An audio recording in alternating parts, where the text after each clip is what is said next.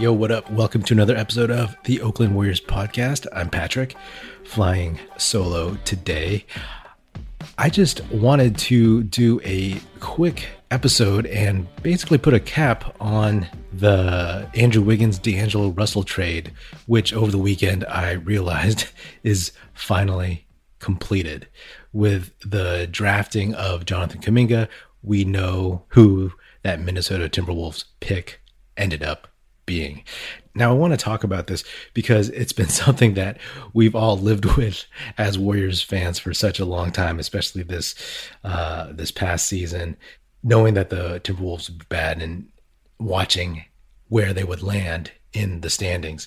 And ultimately, they kind of screwed us by playing better and not giving us a top 4 or 5 pick, right? We end up with 7, of course, and the basketball gods, they just smiled down on us and gave us Jonathan Kuminga.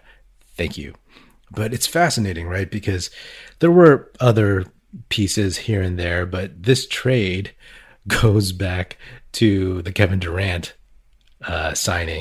free agent signing in Brooklyn. After that writing was on the wall, the Warriors worked out a sign and trade with the Nets for D'Angelo Russell.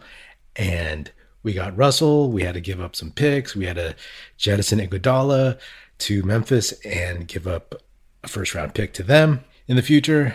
And then we had D'Angelo Russell, and then we traded him to the Minnesota Timberwolves for Andrew Wiggins and this pick with top 3 protection. It's crazy, right? Like, yeah, there were other pieces like Amari Spellman and Jacob Evans went with D'Angelo Russell, but then they ended up in the G League and getting cut or released or something like that. But it's always been a debate, like who won this trade, right? And Warriors fans are adamant that like we won the trade, right? Like Andrew Wiggins is a two-way player. We rehabbed his career, et cetera, et cetera. The Timberwolves fans are like, we won this trade because D'Angelo Russell is exactly what we need. And he helped us keep Karl Anthony Towns happy. And he's Karl Anthony Towns' friend. And he's going to keep him in Minnesota for good. And they're going to be a great 1-2 punch. And we needed a star point guard who could score and get shots off, get his own shot, all this stuff. I mean, we could look at it this way, right? When it comes to Wiggins and Russell, each team had no use for the guy that they had. Wiggins had run his course in Minnesota, and it was time for him to go. He was signed to a max deal, and he just wasn't built to be the fiery leader of a playoff team. I mean, we see that now as Warriors fans. And the reason why he fits with us, though, is because we don't need him to do that. He can just be who he is, right? He can just be the 3rd, maybe 4th option eventually. And the contract, luckily, the front office, management, ownership, they are happy to, well, maybe not happy, but they are willing to pay that, to eat the taxes, all that stuff. But for the Warriors, D'Angelo Russell was a god-awful fit, ball dominant, didn't play defense, wasn't really a great point guard. But he has like this kind of, like slow paced game, which really isn't that exciting and kind of lulls the defense and his teammates to sleep. He's not even really an all-star, he was an all-star replacement in the weaker Eastern Conference. So I don't think you'll ever see him play in an all-star game again, and Wolves fans can say you'll never see Andrew Wiggins in an all-star game at all. But for what the Warriors need, Wiggins is perfect. And for what the Wolves need, we don't know yet because D'Angelo Russell was out for so much of last season. And I'm actually curious to see what happens because when he was out, Anthony Edwards really, really showed out. He showed how good of a player he is. And it's going to be really, really interesting to see the dynamics between Edwards, Russell, Karl Anthony Towns, who gets the shots, how they play, because, I didn't watch them too much at the end of the season, but it's pretty clear that Edwards needs and deserves his touches. So that'll come at the expense of probably D'Angelo Russell a little bit. But the whole point of this exercise of seeing, which team got the better deal between Russell and Wiggins, it's almost moot because the Warriors got Jonathan Kuminga, who for most of the season was a top 5 prospect. He slipped because, some guys stepped up. Scotty Barnes jumped over him. OKC surprised people and took Josh Giddey. But number 7, it's a drop, but it's not a huge drop from number 5. And that's why the Warriors won this trade. For all those people who are kind of upset that the Warriors took like an 18-year-old, they should chill out. You know what I mean? Largely because the kid, he played in the G League, but he reclassified. So I don't know if people realize that he's not the same age as like Jalen Suggs, Cade Cunningham. He would have been a senior in high school this past season. Okay? Not a freshman in college, still a senior in high school. The dude won't turn 19 until October of this year. And if you want to know how young that is, James Wiseman is about a year and 7 months older than Jonathan Kuminga. For those of you who don't want young dudes on the team, oh, come on now. Have you seen this kid play? Yes, he's raw. People are talking about how he loses focus on defense, how his shot selection is poor, how his jump shot is inconsistent. He's 18 years old. Again, would have been a senior in high school. So point me to somebody who is fully formed at that point. He's not 19, he's not 20. He hasn't spent 2 years in college. So you put him on the Warriors, and again, if you've seen him play, he has the tools. The Warriors went out and hired a whole bunch of development coaches who just are really, really good at that. Give the kid a chance. Hey, if we're lucky, maybe he gives something to the team in the second half of the season. Maybe he can play some spot minutes here and there. But trust me, you guys won't regret this pick. It's unless for somehow, some reason, it all just falls apart, and things can happen. There's a lot of variables involved. Just as I say, he can be taught how to play well, he could also just not respond to it. So yeah, but I was listening to a Minnesota Timberwolves podcast because I was kind of curious to see what other people thought of this, of the Warriors drafting Kuminga. And this dude was talking about how, he compared Kuminga to Anthony Edwards.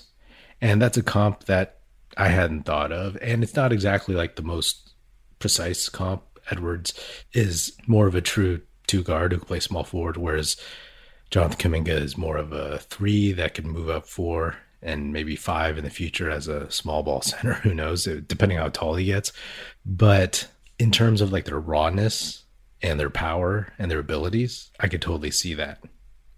People didn't know what Anthony Edwards was going to be coming into the league. Yes, he just had one season that showed some really, really great promise. But if he continues in a linear trajectory, he's going to be a very, very good player. With Anthony Edwards, it was he has these physical tools, but he's never won. His Georgia team was not good at all.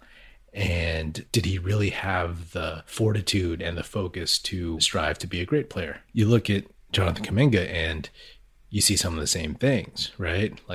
You see, he didn't play well. He played 13 games in the G League. And I get it. That's not a ton of games, not as many reps as some of the college guys.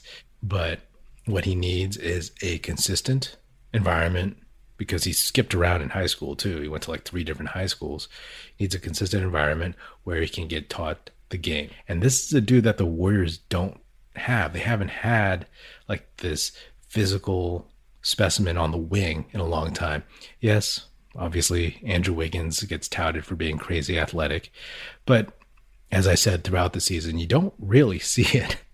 I don't know if that's because he just doesn't want to do it, or if he's learned that it helps stave off injuries if you don't go too hard to the basket. Maybe he paces himself. I don't know, but he doesn't really show it as much.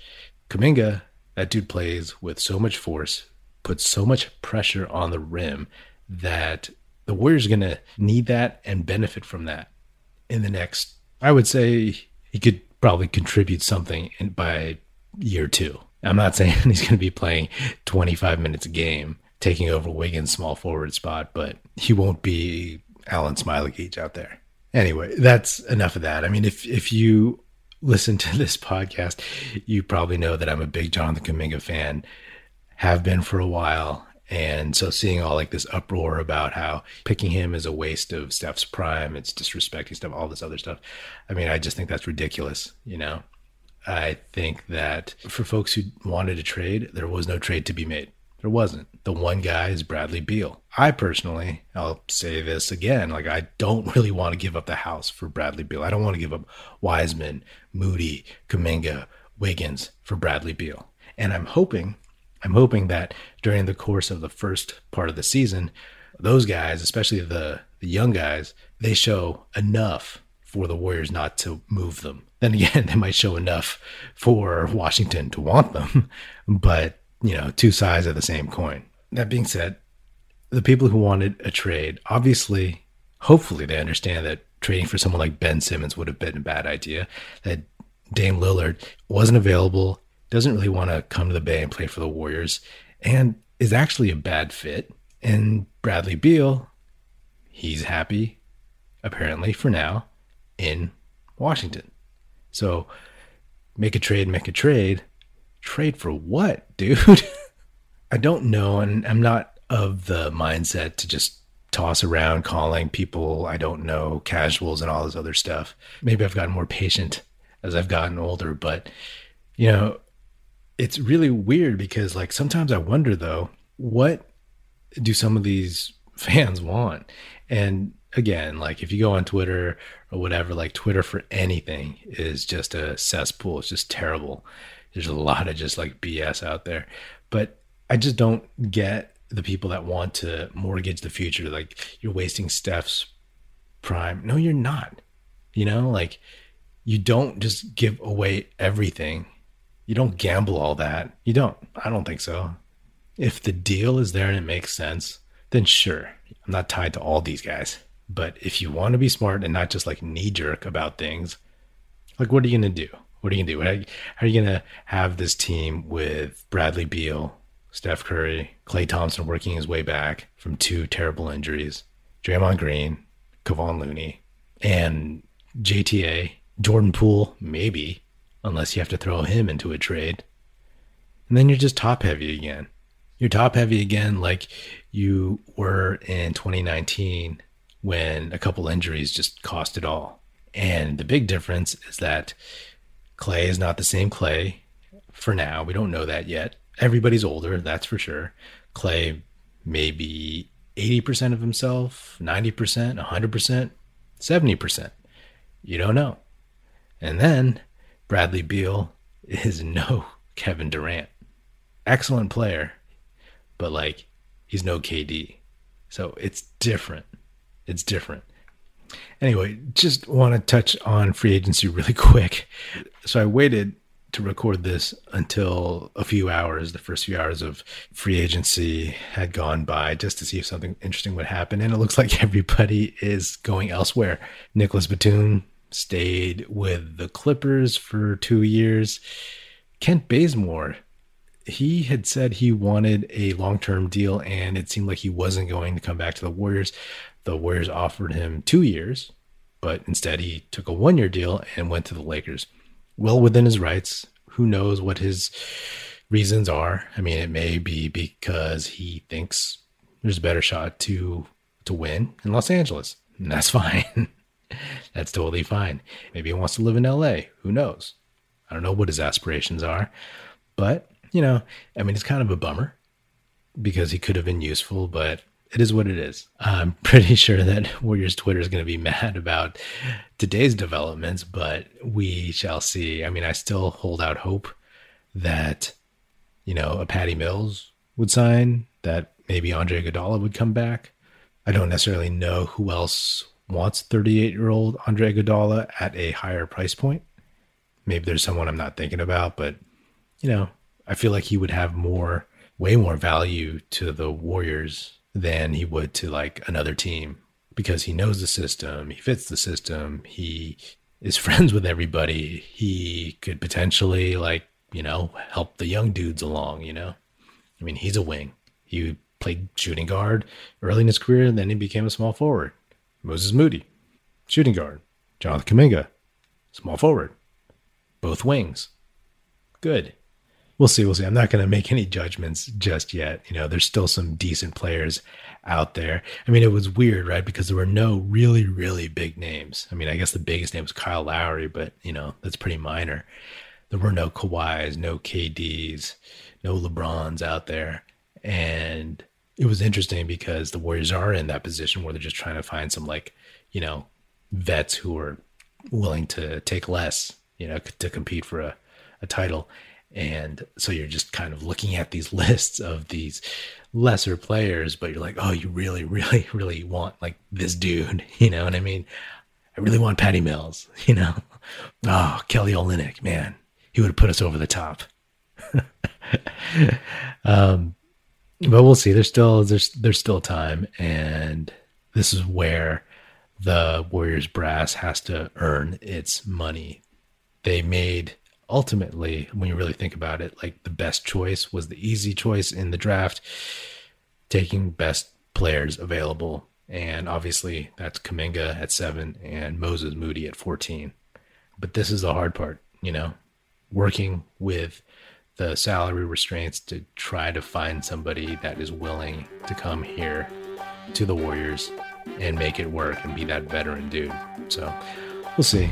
Who knows? By the time this comes out, maybe they've signed 3 people or something. I don't know. Who knows if they can afford to sign 3 people? Anyway, that's another episode of the Oakland Warriors podcast. Be sure to subscribe wherever you get your podcast. Feel free to hit me up on Twitter at Patrick Epino, EPINO, or at Oakland Warriors. Check us out at OaklandWarriors.com. Be sure to tell your fellow Warrior fan friends to tune in and listen. The Oakland Warriors podcast is produced by National Film Society. That's it. Music in this episode provided by Paper Sun. Special thanks to Paul Amardo for production support. See you next time, and go Dubs.